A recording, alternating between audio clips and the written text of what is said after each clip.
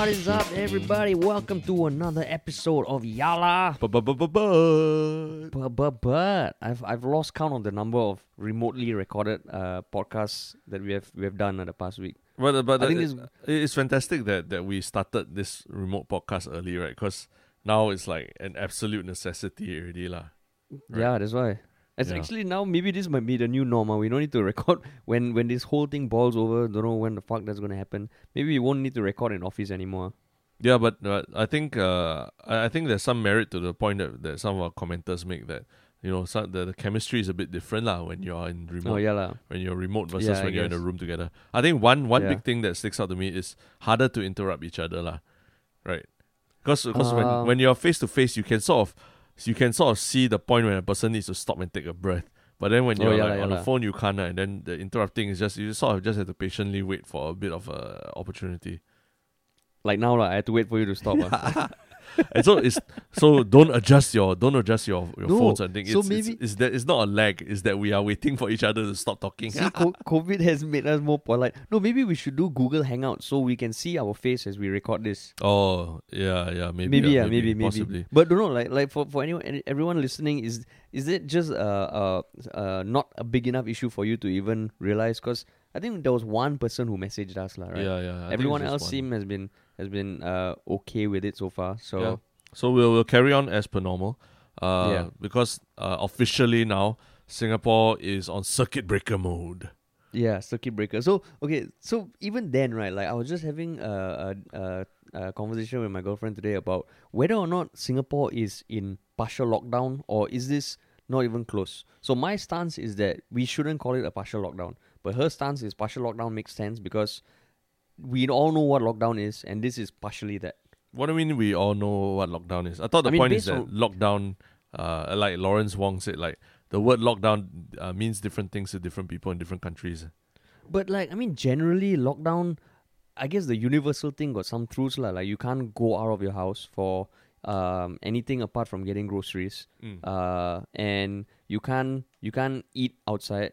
I think most countries, if I'm not wrong, restaurants are still closed. Yeah. So feels like there's enough similarities, more so than ever before, to be termed a lockdown lah. Whereas to me it's like, yeah, I don't think it's a partial lockdown, because what is a partial lockdown? Because partial lockdown, if you're just partially having measures that represent a lockdown, then anything is a partial lockdown, right? Yeah. So you're saying that your girlfriend was saying that they should just call it a partial lockdown Yeah. and then you're saying that it shouldn't. Yeah. Why shouldn't it be? Why shouldn't it be though? Because, okay, so I'm just coming from the point of view that, okay, everything that is said in the public now, especially by people in power, has repercussions, right? And I think calling this a partial lockdown might represent it in a way that might take away the impact of the word when we eventually go in lockdown, because I feel that's inevitable. And also might not accurately describe the step that we are at now in terms of circuit breaker lah. So then I think the question is, should we go into lockdown or be more adamant about lockdown versus not being that adamant lah? Okay. I guess what you're saying is that if the government was to use terms like partial lockdown, it just makes lockdown seem like it's 100% that we're going to get there at some point lah. Whereas like using a word like circuit breaker sort of allows us to say that this is another step with tighter measures, but not necessarily confirm leading to a lockdown. Is that what you're saying? Yeah, yeah, something like that. Yeah. So but I don't know. As in the perception of it is better than saying partial lockdown.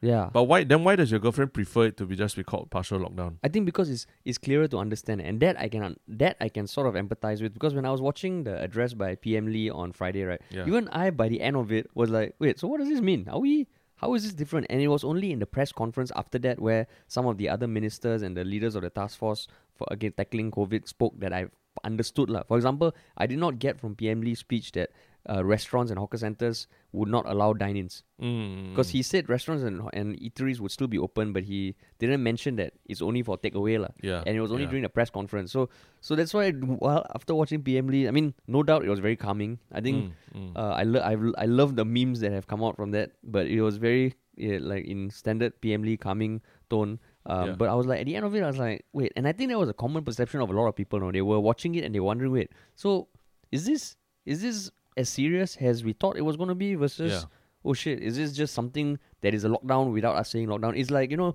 few years ago when there was flooding in some part of Singapore, and I think the messaging from the government was, it's not flooding, it's ponding. Yeah. Correct. So it's a euphemism lah. Yeah, euphemism. So I don't think it's a euphemism, whereas some people are saying it's a euphemism for lockdown. So I don't think it's a lockdown, but I don't know. What do you think? I mean, before that, like, one of the things I have to say is like, that 4 p.m. Friday address by the Prime Minister, right, is probably the most looked forward to speech I've ever seen in Singapore, in the sense that everyone that I was talking to on WhatsApp was like, okay guys, 4 o'clock, I'm tuned in, I'm ready to watch this. So I was like, wow, shit, this is like probably more than like National Day Parade or whatever, man. Yeah, confirm. I think the only time maybe would have been when Lee Kuan Yew announced the separation back in 1963 correct, or 1965. Apart from that, right, like, I mean, honestly, the NDP rally, you watch it if you happen to have nothing to do, because you know at the back of your head the next day there'll be like 59 million articles talking about it in different detail. Then the budget. Most people probably fucking watch a budget. We're like, let's just watch the shortened version the next day. But this one, literally everyone was like, and it was almost like people caught wind of it at the start of the day, because we also got messages, right, saying that, going to be lockdown, threat of DOSCON raid probably happening. Then he was supposed to talk at 8 p.m. and then he got brought forward to 4 p.m. Yeah. So people were like, maybe them kanchiong, because at like, I think at 2 o'clock I was like, okay, I need like a carton of milk so I'm going to go to the supermarket. Then suddenly at 2:30 I saw, oh shit, PMD is going to be speaking at like 4 p.m. Means like everywhere's going to be fucking crowded for the next 12 hours. So I was like, oh shit, okay, I better go and get my milk now. It was like the whole country was rushing for a flight. Yeah. You just like, everyone just at the back of their minds. Even I went to the nearby grocery store to get some stuff. Even though, okay, so for me, one big reason was because I'm in Singapore, my mom stays with me, and my brother's in Hong Kong, and me and my brother have different kind of perspectives. It's a lot more aligned now on what we should do for precaution. But when it comes to food and masks and all, he's a bit more risk averse than me. Whereas for me, it's like, okay, I know regardless of which country there is the lockdown, the groceries will always be open. It might be harder to get into, you might have to queue up for longer, but they're not going to close that down, right? But that's the thing. I think it's a bit too simplistic to say it's about whether he's risk averse or you're okay with more risk and all that. Because I do think there's a bit more considerations to why people are crowding and why is there so-called panic buying and all that, which is actually what we're discussing today, right? Yeah. Because but I think you asked me earlier, so what do I think of the term circuit breaker versus lockdown, right? Correct. Actually, I like the term circuit breaker a lot, because it actually, to me, it illustrates very clearly that this is a step to try and break the cycle, so to speak, the cycle of spread. So rather than just talking about what measures are being taken in terms of just locking down people's movement or controlling their movement, I thought circuit breaker very eloquently just summed up this whole ideal of what we're doing, and the fact that it's only for a temporary thing where we break the circuit for a while, and then hopefully after that things get back to normal. So actually I like the term a lot, and a lot of people seem to have fallen in love with it, because the acronym is CB, right, which is also the acronym for certain vulgarities in Singapore. So there are a lot of memes and a lot of people coming up with funny terms for it, and so I actually like the term circuit breaker rather than that, like you said, partial lockdown, which is kind of implies that there's going to be a lockdown soon now, which I don't think is. I from what I'm hearing is that they're not headed. That we're trying not to head towards there, and that's what this CB is about, Yeah, and I think we're. In fact, I think labeling it a partial lockdown is not so much that it'll imply that a lockdown is coming. It's just that I think it increases the severity of the measures right now and decreases the severity of if and when we go into lockdown. Because lockdown feels is like, yo guys, stop fucking around. We need to fucking just everyone suck it up and just stay at home. So right now, I think it's just striking a balance. The circuit breaker term to me is like, I mean, it's definitely way better than some of the other terms that have come up in the past by our government. But I think my favorite term mentioned during the whole speech was the website to go to see where you have to collect your mask, which is going to be distributed this week. It was Mask Go Where. Yeah. which to me was like, for a government that has always kind of emphasized the need to speak proper English and not speak Singlish, to call a website Must Go Where, playing on the Hungry Go Where website, which was very food related in Singapore, I thought was a nice thing lah. Must Go Where. Yeah, Must Go Where. So I mean, it sounds like Must Go Where. Must Go Where. Yeah, that's why. And then on another tab on the website is Flu Go Where. Yeah, correct. Yeah. That's So for I in guess, case to tell you where the nearest public health preparedness place is, clinic is, right? Yeah, Yeah, correct. So the reason why we're talking about all this is because today we're recording this on the 5th April, Sunday. The speech by PM Lee, the address was done on Friday, 3rd April, and come 7th April will be when the country goes into circuit breaker mode lah.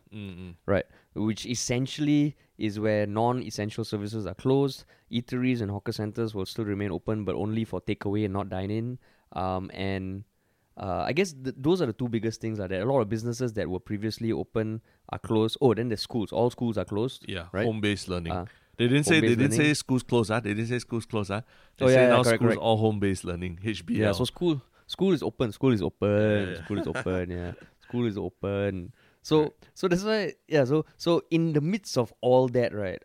We know that not only in Singapore, around the world, whenever there's a big change coming or there's a big threat or big possibility of some sort of measures being put in place, there's a panic buying or hoard buying or something. But today, I guess yesterday and today was a different type of buying lah. Yeah. Because previously it was always about going to markets and getting your essentials and getting your food and getting your that, which you could say, okay, it's for survival lah, you need to eat. But today there were photos spreading around of queues at Decathlon, which is a huge sporting goods store in Singapore. There was fucking insane queues at IKEA. Yeah, IKEA, Toys R Us and as like, well. The photos you see, at least a few hundred people in queues. First of all, I don't know how long they're going to have to wait, but the queues, and then bubble tea, Toys R Us. So popular bookstore, which is stationery and books. Yeah, and at first glance, I was like, why the fuck are people queuing up? But then, after you think about it, you can sort of rationalize lah. Yeah. This one, I mean, I wouldn't classify it in the same way as nonsensical as panic buying toilet paper lah. I think that is a whole category by itself. But you can from what I'm seeing lah, I mean, they interviewed people and everything.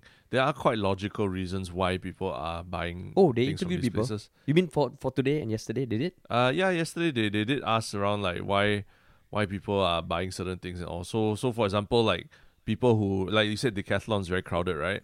So there are a lot of people who their gyms are closed, and like mine also, my rock climbing gym is closed. So I mean, everything's frozen for a month, and so a lot of people are rushing to buy like dumbbells and stuff, treadmills and stuff they can use at home lah. So there are, I mean, it's only for a month, yes, but at the same time, they're trying to minimize the contact with the outside world. So in a way, you can say they are trying to be part of this circuit breaker mode as well lah. Stay at home more. So they are meaning who? The customers? Yeah, that's right. Okay, then IKEA. Yeah, So IKEA, right? You know what? I think it's all these people who've been putting off getting the new bookcase or dining table or fucking shit, and like foresee the next month being at home with their spouse or family as being a nightmare, right? And they want like distractions. It's like the adult version of a jigsaw puzzle. Let's just buy the most complicated cupboard or table that we can spend all this time assembling to keep me away from my spouse or kids, or give my kids something to do lah. But at the same time, I think you kind of need to look at it more like it's like how Singapore, before they do something, usually have to make sure the infrastructure of everything is in place first lah. Say for example, like before we tell people that you can wear masks everywhere, what we've done is to make sure that we have enough supply for frontline workers first. Then we talk about okay, everyone can wear masks, because I think as much as we think that it might just be furniture that they want to get, but there's also possibilities they need to be able to like literally have a proper table where both the parents and the kid can sit down and they be teaching something to the kid lah. So maybe that's why they are rushing to buy furniture, because I mean we don't have kids, so for us a bit harder to say, but I think for kids and all that, and handling and having an infrastructure in the house for the kids is actually quite important lah, especially they're going to be home for a month. So that's where it was ping ponging in my head, like. Because admittedly, I was like with my girlfriend this morning, and she had access to a family car. So I have this bicycle that I tried to repair the chain off by watching some YouTube videos. In the end, I fucked the chain that I bought, lah. So I was like, okay, you know what? For this next month, is it declared that a month will be in circuit breaker or more? Yeah, it'll be a month. It's a month. Yeah. Okay, it'll be a month. So in my mind, I was like, okay, since we can still go to parks rather than running, cycling feels like okay, it's even more socially distant, lah. So I did go with her to Decathlon, which is where I saw the queues firsthand. But thankfully, to me, a walking bicycle is not super urgent. So all we did was we sat in the car and just observed the phenomenon, lah. Which is where okay, we're just trying to understand why the fuck. And then yeah, it's a natural conclusion like that. Okay, people want to exercise more, they go to Decathlon. But thankfully, yeah, the bicycle is not that urgent. I agree that with kids, or maybe if you are only just now moving to home, working from home, right? You might not have a big screen or something like that. Which is why you have to go to. Even then, oh yeah, Courts, which is the furniture and household appliance store, they also had long lines, lah. Yeah, Challenger as well. Challenger, the IT Yeah, store. Challenger. Yeah. But then, like fucking bubble tea, there were lines. Or bubble tea. Yeah. So- Because maybe people are a bit confused because they don't know that bubble tea probably will still be available for takeout, right? Yeah, I think so. I think it's not so much bubble tea is an essential service. It's just an eatery, lah. So you can do it for takeout, lah. But then while waiting at Decathlon in Singapore, there was the Long Beach seafood restaurant, right? That big ass fucking thing. And I saw families of like 6 or 7 with old people, like the kind need walking stick, going in. They were getting their temperature measured and still going in. And to me, I'm like, okay, maybe they're thinking this is the last meal they have, which is true, like it'll be the last family meal. So that kind of things, right? Is it still something that you can kind of rationalize? To me, no lah, cannot lah. What the fuck, yeah? Okay, well, maybe what if it's maybe it is that old person's birthday or something like that, and they just kind of wanna have one last dinner together before they all go their separate ways. Lunch. Or lunch together lah before they all go their separate so ways. that means what you're saying is that these people knowingly they might know that okay, there's a risk. They're probably honestly. I think in the next few days there might be a spike, and I think the government also foresaw that because the speech was held on Friday. They could have very well done I don't know which country has done overnight lockdown. Was it Malaysia? I'm not entirely sure, but they could have technically implemented the circuit breaker come Saturday, come Sunday, right? Yeah. But they gave it till Tuesday, and I think they know. I give them the benefit of the doubt. They would have predicted this sort of influx to go to all these places, and they know that okay, guys, we just need to prepare for a small spike, but it's for the longer term good, lah. So it's kind of And also- it's reminiscent of when the government decided they would shut down entertainment outlets. Everyone went for a last hurrah party, last hurrah drinks. So this one's the last hurrah lunch and dinner. For each, yeah. No, now it's a bit more practical. That one was last hurrah. Okay, last time we can maybe get late. Last time to get drunk. Now it's like fuck, man. We don't have soundproof doors, so we can have sex with our parents still around. We need to install that kind of shit, lah. Yeah, possibly. So I mean, I think the delay also was because they needed the businesses also needed some time to get accustomed to it, to make arrangements. So from what I've been hearing, there are a lot of businesses like say pet groomers that have been working for like 12 hours a day just to get all the pets groomed for the next because for the next month they'll be closed, and a lot of people, as stupid as it sounds, a lot of people actually, like for example, don't know how to shower their dogs. So they always been relying on pet groomers, and now pet groomers. Yeah. So like my pet groomer, that's what they told us as well, that like she literally she knows of some customers who have never showered their dogs for like years. But you shower your dogs, I shower my dogs, and yeah, we're quite hands on with our pets. So but how often you shower your dogs? Maybe once a month, maybe something like thereabouts. Oh really? Yeah. Then so you mean? Yeah, they also go for grooming. They also go for grooming about once a month ish lah. So every 2 to 3 weeks the dogs get showered lah. Yeah. Oh, okay. So you're saying that the people who have not showered their dogs for years, they still get their dogs showered, but it's in the hands of someone else, lah. Yeah, they pay someone to do it lah. Yeah. I saw quite a few people like waiting to get their haircut also. Yeah, exactly. Haircut. Although I mean but haircut, a human haircut, very different from a pet grooming. Of course, pet grooming literally like it affects the quality of my life. The amount of fur in the air it gets in my nose and all that. Whereas like I think human hair less is more aesthetic than anything. Okay, maybe it does affect some people's lives. I won't speak for them. But yeah, the pet grooming is quite interesting because pet stores are allowed to open, but even if you have a grooming service within a pet store, that's not allowed. So it's kind of all the businesses are struggling to adjust to that reality. Yeah, correct. Even barbers and all can still remain open, but only for a basic haircut. I don't know how the fuck they're going to enforce that. You know, like some people have different definitions of basic. My basic haircut is like, like a pretty standard. But I don't know. I saw it's just such a.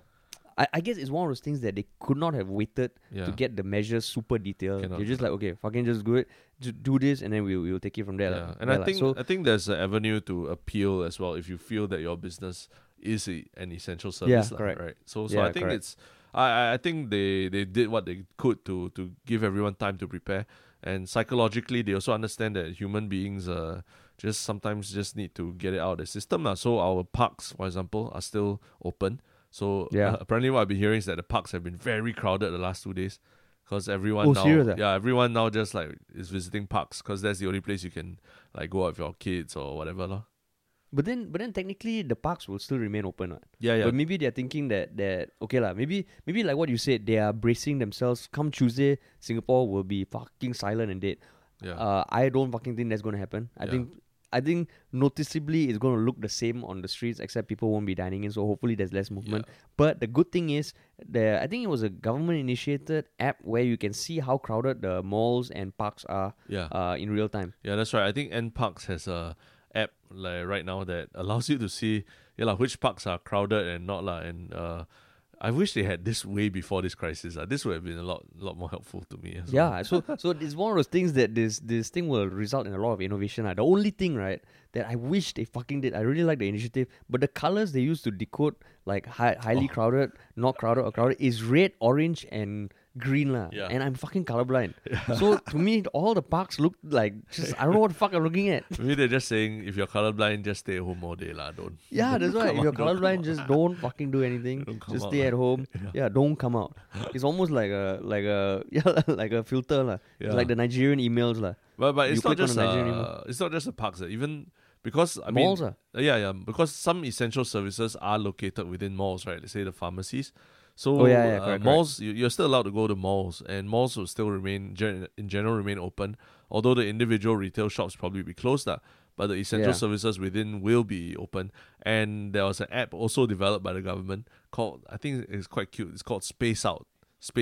To encourage to tell you how crowded a mall is and whether you should be going there now and all . So it's quite good. Also, again, in the same way, they use green, yellow, orange, and brown, which are your kryptonite. Worst four colors. Your kryptonite colors. And, why the fuck? Like there's RGB. RGB is a common thing, right? Red, green, blue. Just fucking use that. You should feedback. You should. I think you should open up the GovTech app and just give them feedback. I should do like an open letter to whichever that's the trend now, right? All these open letters. You just write an open letter. Discrimination against colorblind people. Colorblind people. Yeah, that's why. But overall, it's just I think right now everyone's just adjusting to this new reality. But there are some people who are still very angry about it lah. Like they're posting, pictures of all these Singaporeans and scolding them and like, for example, we came across some Facebook post of someone who said that the problem with all you Singaporeans, you love doing things for showmanship. So when it's about clapping for the nurses and saying great job, you're all up for it.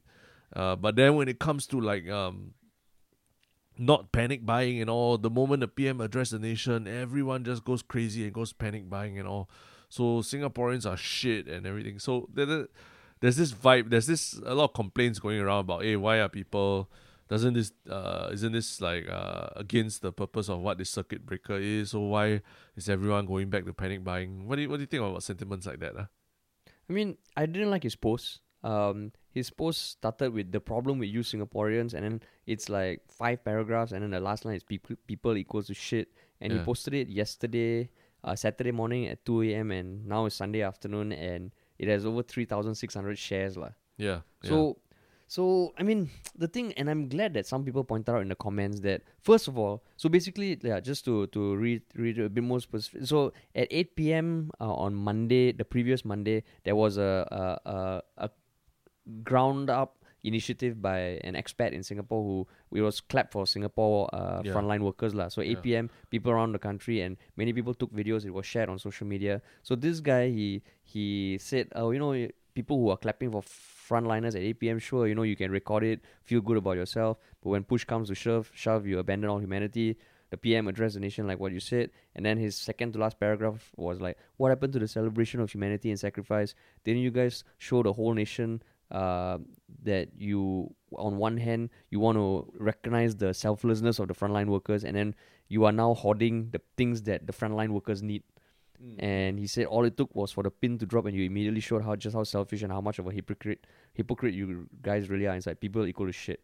So that kind of comment, I think it's a fucking like a myopic in the sense that, first of all, and these were all pointed out by commenters like saying that this is not a Singaporean thing. You see it all around the fucking world. Yeah. Right? There's a moment, there's a threat, the moment there's something coming up that would change your life drastically, people react in ways that could be due to a whole bunch of reasons. In fact, Singaporeans were probably the more tame ones amongst all the videos that we've seen, fighting, right? No fighting, no hijacking of car, no like robbery, no looting, no violence. So in fact, we're probably not at Japanese level, but in Singapore, we can actually be proud that we still did it civilly, Yeah. We still queued, and we tried our best to maintain 1 meter distance, everything.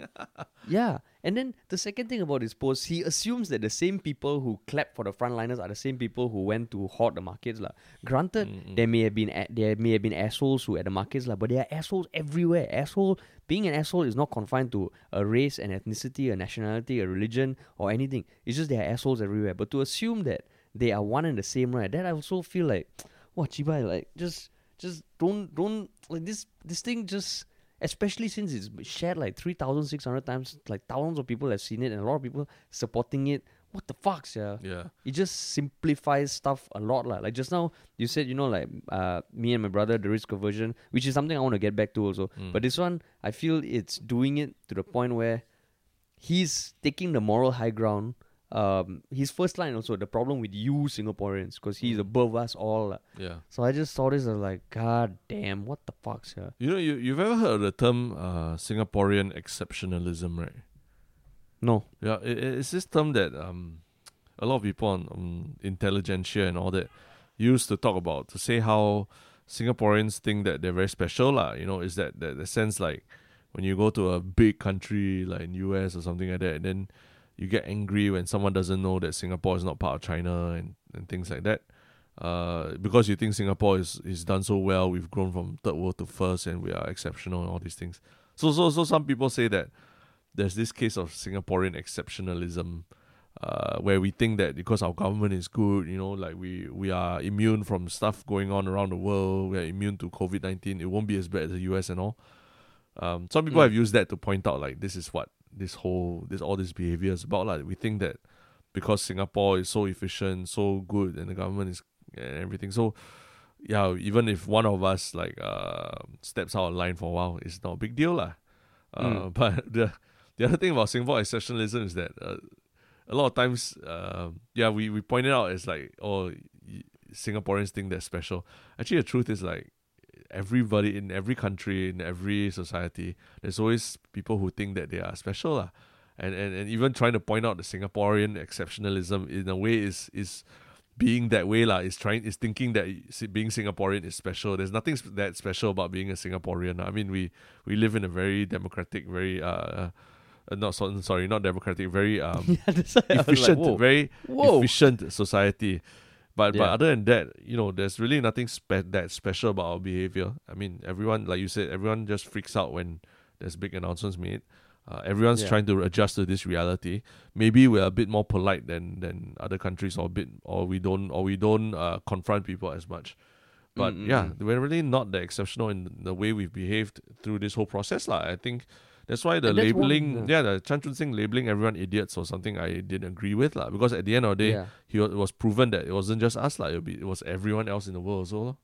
Yeah, and that was a podcast we recorded a few episodes ago, where we talked about this leaked audio where Chan Chun Sing, which is one of the ministers in Singapore, like what Terence said, so we talked about that, and this is a similar thing, and like to your point about Singapore exceptionalism, it's the same thing on an individual basis, right? Like I always think I'm fucking special, right? But then whatever I'm feeling shitty or happy, I take solace in reading stories of some people I look up to, the struggles they go through, and you realize that we are not everyone. I mean, everyone is special in their own way, but we are a lot more like each other than we're not, lah. And one of the heartening things about the whole virus situation is that when you saw panic buying in other countries, I actually felt like, we're all the same. We're all the same. We're all the same. It's just human nature, right? And I mean, so this guy was just like, fuck. And it's the same thing, like the people in the comments who agree are like, this is so true, preach, brother, preach. Fuck that, lah. So there are people also pointing out like, it's not just a Singapore thing. You are equating the actions of one group to be the same group that does this other action, which is again like, it's not that simple, lah. Yeah. That's why these days when someone anyone says to me, like family or friends says to me, Singaporeans like to complain, that kind of thing, that kind of statement. I was like, actually, not so much. It's just generally people on the internet. Because it doesn't really matter what nationality you are.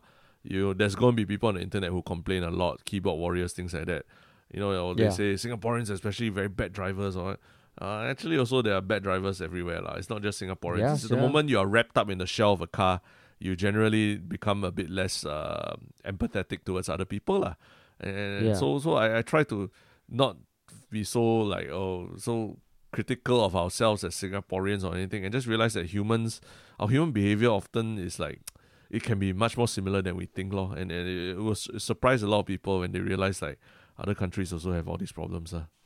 Then like I think one thing about Singapore which I think contributes a lot is the fact that as a country, right, or as a people, thankfully we haven't had to deal with the struggles that like really changed our entire country or how society functions. And there's this psychological trend or term called optimism bias, which I've only come across when reading up on COVID. And basically it's the belief that like people will never believe they are as prone to experiencing a negative event as they actually are. And I think there was one study done where they interviewed people who experienced an earthquake, like hundreds of people who experienced an earthquake in LA, and they asked them how likely it is that they think they would experience another earthquake, and they all rated higher than the average person, which means they don't have the optimism bias because they've experienced it. But when you ask them about car crashes and plane crashes, they are back to the normal average of people not expecting to be involved in a car crash, like statistically much lower than the reality is. So I think in Singapore, right, there's a general sense, I think, that we have never really been through like a natural catastrophe or an economic recession that really fucked the life up the way it has. So I think as dire as it sounds around the world, people in Singapore on average, I think, feel still, I'm not going to get sick. This is not going to happen to me. And I think that is contributing to a lot of what we're seeing right now. Correct. Because ultimately, if you imagine it was that dire, right? If you show up at IKEA and you see hundreds of people queuing up, and if it wasn't something absolutely urgent, I would like to think that, okay, maybe you might think, okay, maybe I can go to a less crowded shop to get something, or maybe if I'm really craving the fucking IKEA meatballs, I will go somewhere else and just get some other meatballs.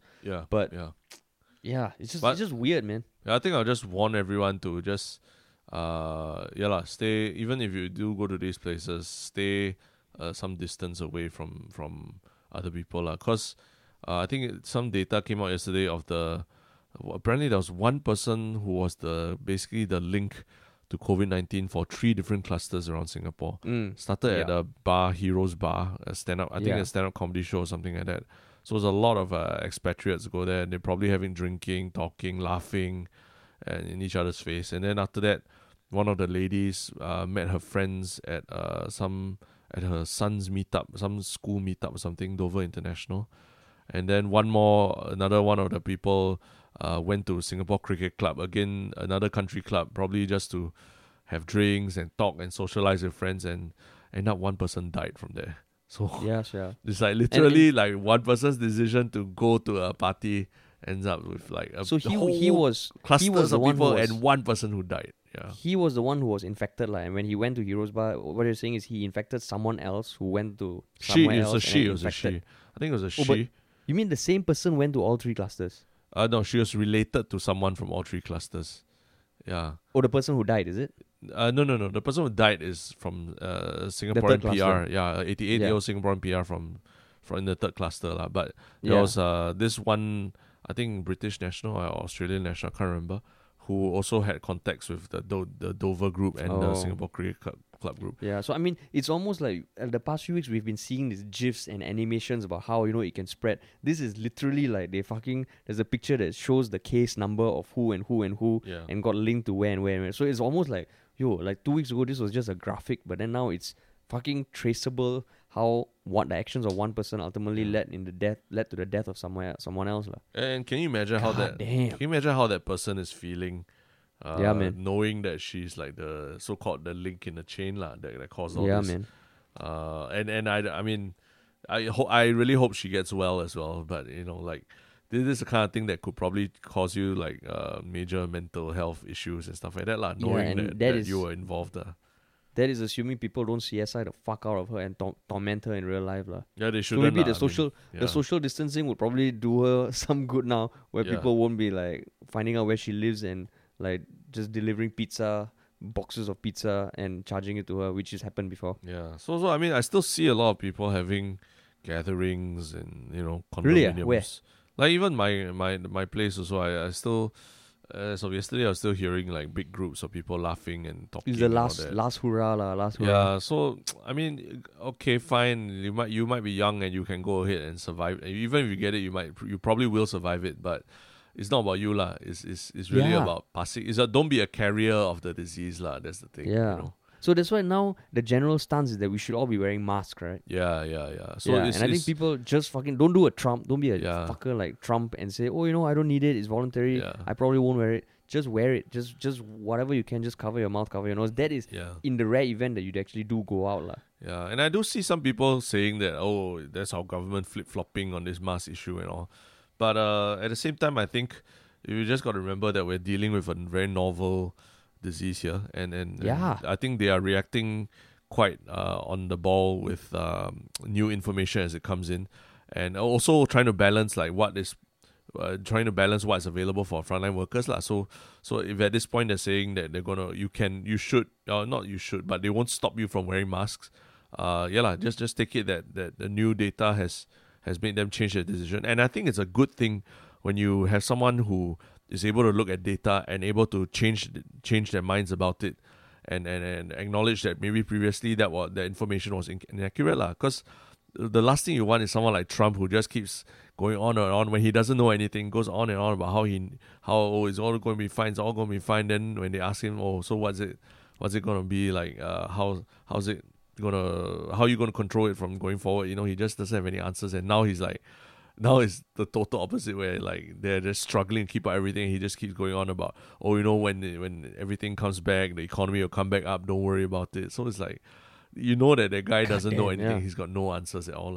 Yeah, it's like, who do you look for in a spouse? Someone who will admit they're wrong and change, right? Everyone says, I want my ideal partner. He or she is a good listener, and what I really like about him or her is that when he or she listens and realizes that they're wrong, they will argue back. I mean, they will change their mind, and that's what I really appreciate. Now the fucking government is in the same spot, right? Like, no one knows so much shit about this stuff. They're finding out stuff every day, and if they're changing it and being consistent from that point onwards, that's a good thing. The last thing you want, like what you said, is just stay like stuck on this thing that is outdated, and just propagate even more wrong info lah. Well, what's up with the spouse analogies, man? Like it's true. You're very angsty about couples and relationships. When else did I mention? Yo, don't. Me and my girlfriend are in an awesome place. Okay, y'all stay in the car in Decathlon because you're quarreling, right? Just tell everyone lah.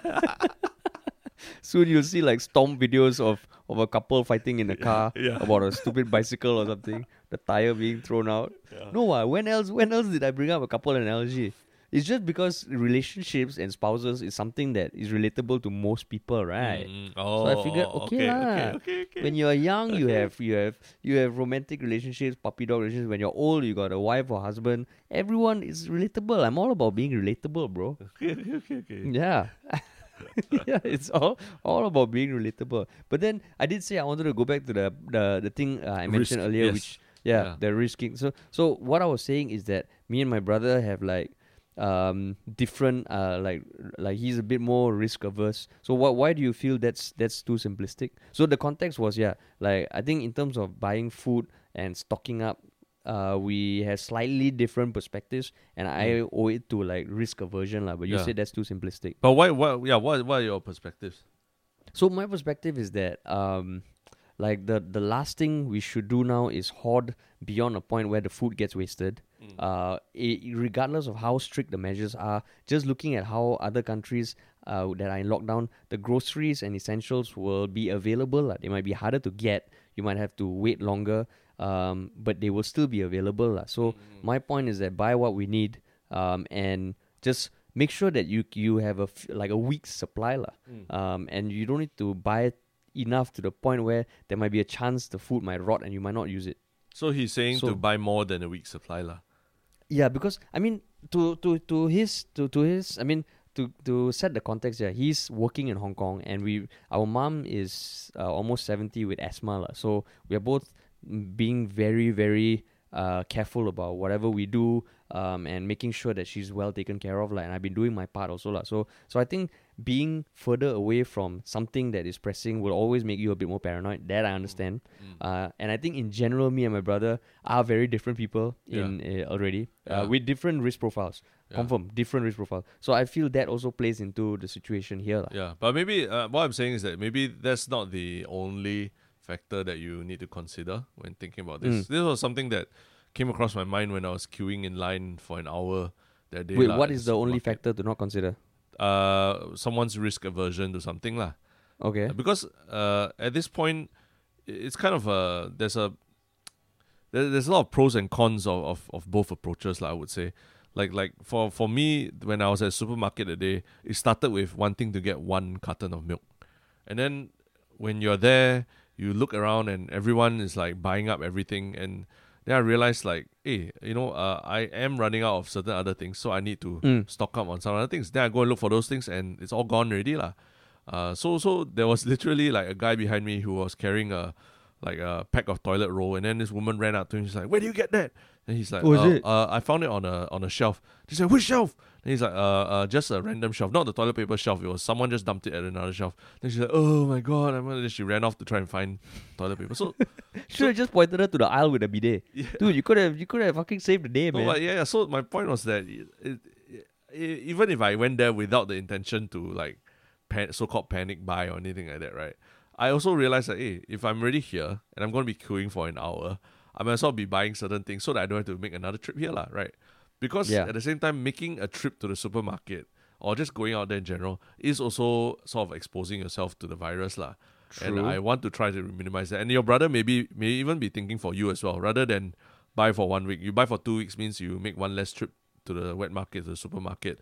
If a bit of food spoils or all that, I mean, it's less of a worry lah, as opposed to where you absolutely no choice, you have to go out to the market, then you're like, oh shit, you really have to go and you have to expose yourself lah, right? But the thing is, we do have enough stock for at least a week. But the thing, just like a yalabat to what you just said, but don't you think that if just witnessing that one interaction where someone couldn't find a toilet paper, you can presume that toilet paper was out, that influenced you to get more stuff, right? So it's almost like if that chain reaction happens, then it doesn't bode well for everything lah. No lah, so but that's the thing. I mean, it didn't get me to the point where I went to the extreme of like I have to go and buy toilet paper also and stock. You didn't punch an old lady or something. I didn't lah. So I mean, it made me change maybe my decision to buy for 1 week. To buy, okay, I'd rather buy one carton milk, I'll buy two lah, so that I don't have to come again to the supermarket. Because it's not just about the exposure thing, but also like later in a week's time, if they announce some other thing and then there's another mad rush to go to supermarket, then it's another hour-long queue for me. So it's just also just in terms of, okay, planning ahead. How do I not want to have to stay in line for another hour, another time? And as much as everyone says there's enough food or that, the reality is every time I've gone to the supermarket, either what I'm looking for has been sold out, or there's some giant long queue. And that's just been the case for me for the last couple of weeks. But when you went to the market, like honestly, did you feel a compulsion to potentially buy more? And so I felt that. I felt that when I was in the queue, I was like, should I buy more? And I kind of told myself, because certain things, okay, like let's say, thankfully the place I went to was like a small grocery nearby. It wasn't a huge market, and they were surprisingly well stocked lah. But certain things, certain commodities were running out, and part of me, I will totally admit, I was like, fuck, should I just buy this? Some biscuits and I think bread. But I was like, I already have bread at home, and I assumed that of course, I'm taking a leap of faith that, okay, they will restock it, so I didn't. But I did feel the compulsion. I did feel like, shit, should I buy more? Or certain commodities that I know can last. Should I buy more? Should I buy more? Yeah, I did feel that compulsion. And maybe it comes down to the different risk profiles we have. Where I'm more risk, I'm less risk. I am willing to take more risk. What's this mocking accent you're putting on, Chibai? I'm just saying. I'm saying. I'm being honest. I'm being honest to myself, okay? No, I'm telling you had the fucking compulsion. You're not man enough to admit it. No, I did not. I really was very disciplined. Only one basket, nothing more. And the thing is, I know it's not just about risk. That's what I'm saying. That it's not as simplistic as you willing to take risks. I'm not willing to take risks. It's just certain different factors. Like for example, okay, another example is if you're buying for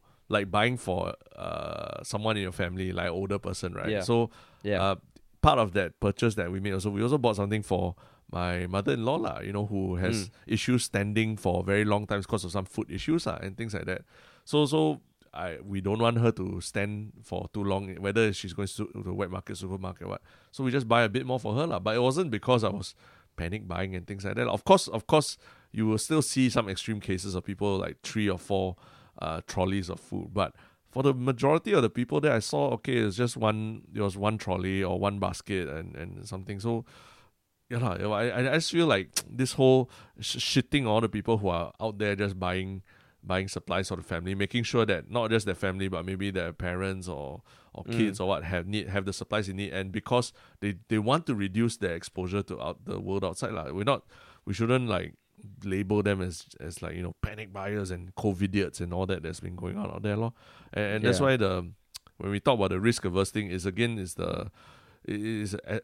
attributing it to someone's what do you call it, a certain attribute of a person, like saying like it's because of who they are, that's why they do this, but it's not the case. I still think that plays a part, but I agree with you that it is just one of many factors. Yeah. Because I think everyone, so you could have done that without fucking making an accent to mock me, just saying.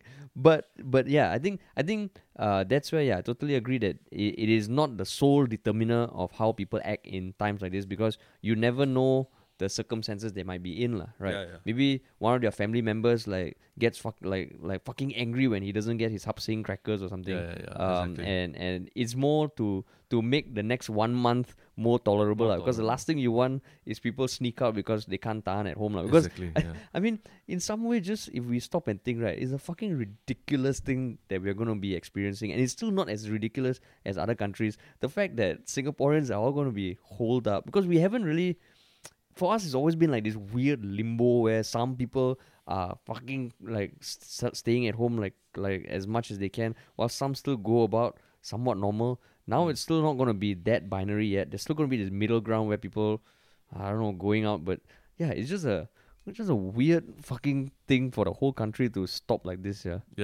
So it's I guess in essence, what I have been driving towards is just everyone have a little bit more patience or understanding for the person lah. Maybe you see someone pushing trolleys of food, there might be a real reason why he's doing that, or he's buying for his neighbors or something like that lah. Rather than rush to judge and call them idiots and all these things. I think everyone's trying to adjust to a new reality also lor. I really hope that is the case, but I'm telling you, dude, all it takes, right, is one person to lose their shit, right, at NTUC, right, and holy shit, I think the NTUC will erupt. That's the problem with you Singaporeans. No, because I mean it's just like I don't know. It feels like right now, like we're all calm, we're all there, but yeah, it just we're on thin ice, like I mean I would like to have more faith, but I just feel like god damn, man. Not to say that it would be a total breakdown of society, like, but just in that moment, right? It would compared to when we are in more happier times when you see a scuffle at like a hawker center or NTUC and you can just chuckle over it. Now I think people will react like there'll be some people who might go to stop the fight. Some people who think, oh fuck, this is gonna be crazy. I'm gonna get my toilet paper or something like that. Yeah. That's why like, I think. Holy shit, man. I think maybe by the end of this day, you might post on Facebook, "People equals to shit." Yeah, I posted already, dude. This whole podcast I've been just typing something already. People equals to shit. This is Yala Buttception. He posted, he talked about something, and then at the end of the day, he's posting it. I'm posting it. I'm posting it. Or like this is where like in the TV show they show that I'm actually that guy.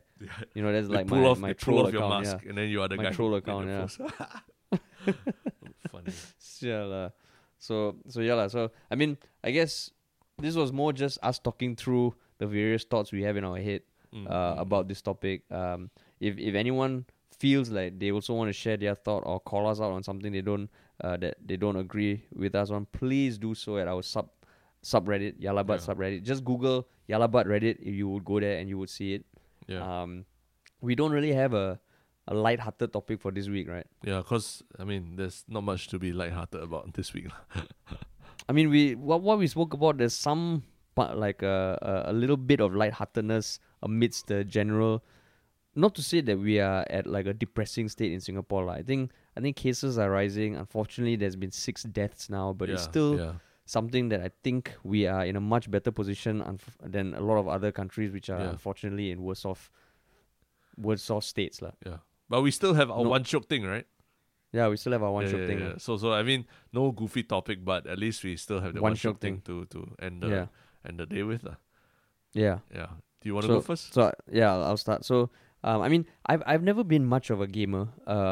Like I think partly I have never really dived into the world of gaming because I feel that there have been times in the past where I played games and it totally consumed my life. One was, I think, Tomb Raider 2 back in secondary school. Partly also because I was a horny guy and like, I mean, I'm still horny lah, but back then when Tomb Raider and Lara Croft was like, holy mama, I played that. And then I played Metal Gear Solid, I think, after JC, and like fucking it consumed my life. So since then, I've never really dabbled into games, and even mobile games. Once in a while, I would dabble just to see what's out there because we've always wanted to start our own game at some point. But recently, I was just looking, and there was this game. I went back to my Tomb Raider roots, and I got this game called Lara Croft Go, which is actually super fucking fun, man. It's free, and it's more like a puzzle game kind of thing, and it was surprisingly addictive lah, and the visuals are very nice, and it's hard enough to challenge you but not hard enough to be like what the fuck, and then you have to look up walkthrough. So yeah, I finished the game already. What's the mechanics of the game? It's so I'm not familiar with the actual mechanics, but basically there's a level where you can only move in like certain predetermined steps, be it forward, left, right, back, and each level is a puzzle lah. So based on your movements, like you will press a tile and some arrows will shoot out, and then you have to avoid that arrows, and then there are creatures that come after you, and it slowly evolves into more and more complex problems lah. I see. Yeah, so super fun, man. Actually, the surprising thing is mobile games these days, you can actually play like your PS2 era games on your mobile phone nowadays. So like Grand Theft Auto, you can actually play on your iPhone. Yeah. Oh, cool. Yeah. So if you need stuff to distract yourself, like actually your phone is good enough already. And one thing that I found just like psychologically, right, why I think gaming provided quite a bit of respite for me is that I think right now in many areas of our life, there's almost like this sense of helplessness where you feel like you don't have control. Yeah. And the games, right, actually provided me with some of that feeling like, oh fuck, I'm at least in control of something, which was actually very, very cathartic. Like surprisingly cathartic. Yeah, I mean, I'll take it a step further. Beyond just that feeling of control, right? The games actually allow you to go to places that you obviously can't go to lah for various reasons now. So I mean, not to hijack your one-shot thing, but I'm playing like the Spider-Man game. Also, your one-shot thing is also a game. No, it's not. But I was just talking on this topic that the Spider-Man game allows me to like swing through the streets of Manhattan, New York, as Spider-Man.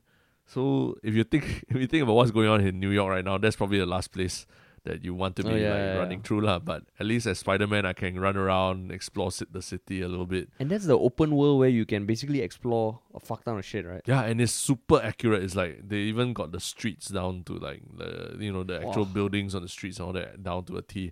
So I've been like, I mean, I used to work there, and also I actually recognize a lot of these places as well. Yeah. Wow, that's cool, yeah. Yeah, so it really, I can literally visit New York, or not literally, like I can sort of visit New York, even while from just sitting on my couch. Oh, cool. Yeah. Cool. Okay, so what's your one shiok thing? My one shiok thing is actually, I just want to feature the market near my place, the Red Hill Market, because from what I've been reading, like I think KFC had a post, is that even with delivery, right, like all the big services like Grab, Food, Deliveroo, Food Panda, all these things, they won't support the local hawker centers as much unless it's really big volumes. Because obviously, if you sell a $15 burrito versus a $5 bowl of noodles, you get more money from the $15 burrito So and a lot of it, and besides that, a lot of the hawker center, the store owners, they're not as connected digitally to all these different services as well so they don't offer their food for delivery through these services. So I mean, I would still, I rather than see these businesses close, I feel we can still go there and support these businesses by taking away from them. Tapawing and we should especially because there are also a lot of these hawker center owners, we don't know if they have passed on their recipes to a next generation or anything like that. So your favorite store that you used to take for granted could be here today but not there tomorrow which is literally, I found during this crisis, like some of my favorite hawker stores have not opened since the start of the crisis in February. And I suspect it's because to them it's dangerous for them, and secondly, what's the point there's less traffic and everything, so why endanger themselves? So I mean, like in my Red Hill Market, we get some of the best satay bee hoon, chicken rice, mee sua, nonya chendol, wonton noodles, carrot cake, and if anyone is in the area and looking for something to eat, why don't try tapawing from those places rather than Deliverooing or using those delivery services But depending on people's risk profiles, whether they would want to depending on people's risk. If you're the type that likes to take more risks, please go down to correct. It's true. No, I mean if you're not feeling well, like I think we said last week, if you are one of those people who are going to hawker center to sit around there and shoot the shit with friends, please don't go don't. But if you're just tapawing food and you keep a distance from people and be sensible about it, I think now is the time when the hawkers really need our support Yeah, I totally agree. Yeah, what's a market near your place that you would want people to frequent? I would say, I mean, there's a Marine Terrace food market, which is around Marine Crescent, I think. There's not super near, but near enough that I mean, same thing that there they actually have like the hawkers who are not the new generation, the one who have been like fucking hawkering for like 30, 40 years. Yeah. Which would be a pity to see them close So just be very, very cautious when you go and tapao. But these are the businesses that need the support Correct. Yeah, cool. But is there one particular dish from your market that you think is a must-have? See, the thing is, I'm not super big foodie. I know the chichong fan is pretty damn awesome. Yeah. And I also say that based on not only my girlfriend's stamp of approval, but generally I think that chichong fan stall there is fucking power. I don't know the name, but at the Marine Crescent food market Okay, cool. Yeah. But support local. Support local, man. Cool. That's my one joke thing. Okay, cool, man. Yeah. So, as with all our podcasts, we will be posting this on subreddit and answering whatever questions you may have, questions or thoughts that you may have. Yeah, I think we have a lot more time to do that these days. Yeah, and also, as always, if you enjoyed this podcast, we would really appreciate it if you could share it with just one person. Just one person. Doesn't need to be two, doesn't need to be three, just one person. And if you can, just leave a review on Apple Podcasts, because I think it still does help podcasts reach the masses lah. Correct. Cool. Cool. All right. And then we will talk to you guys soon. See you. Okay. Bye-bye.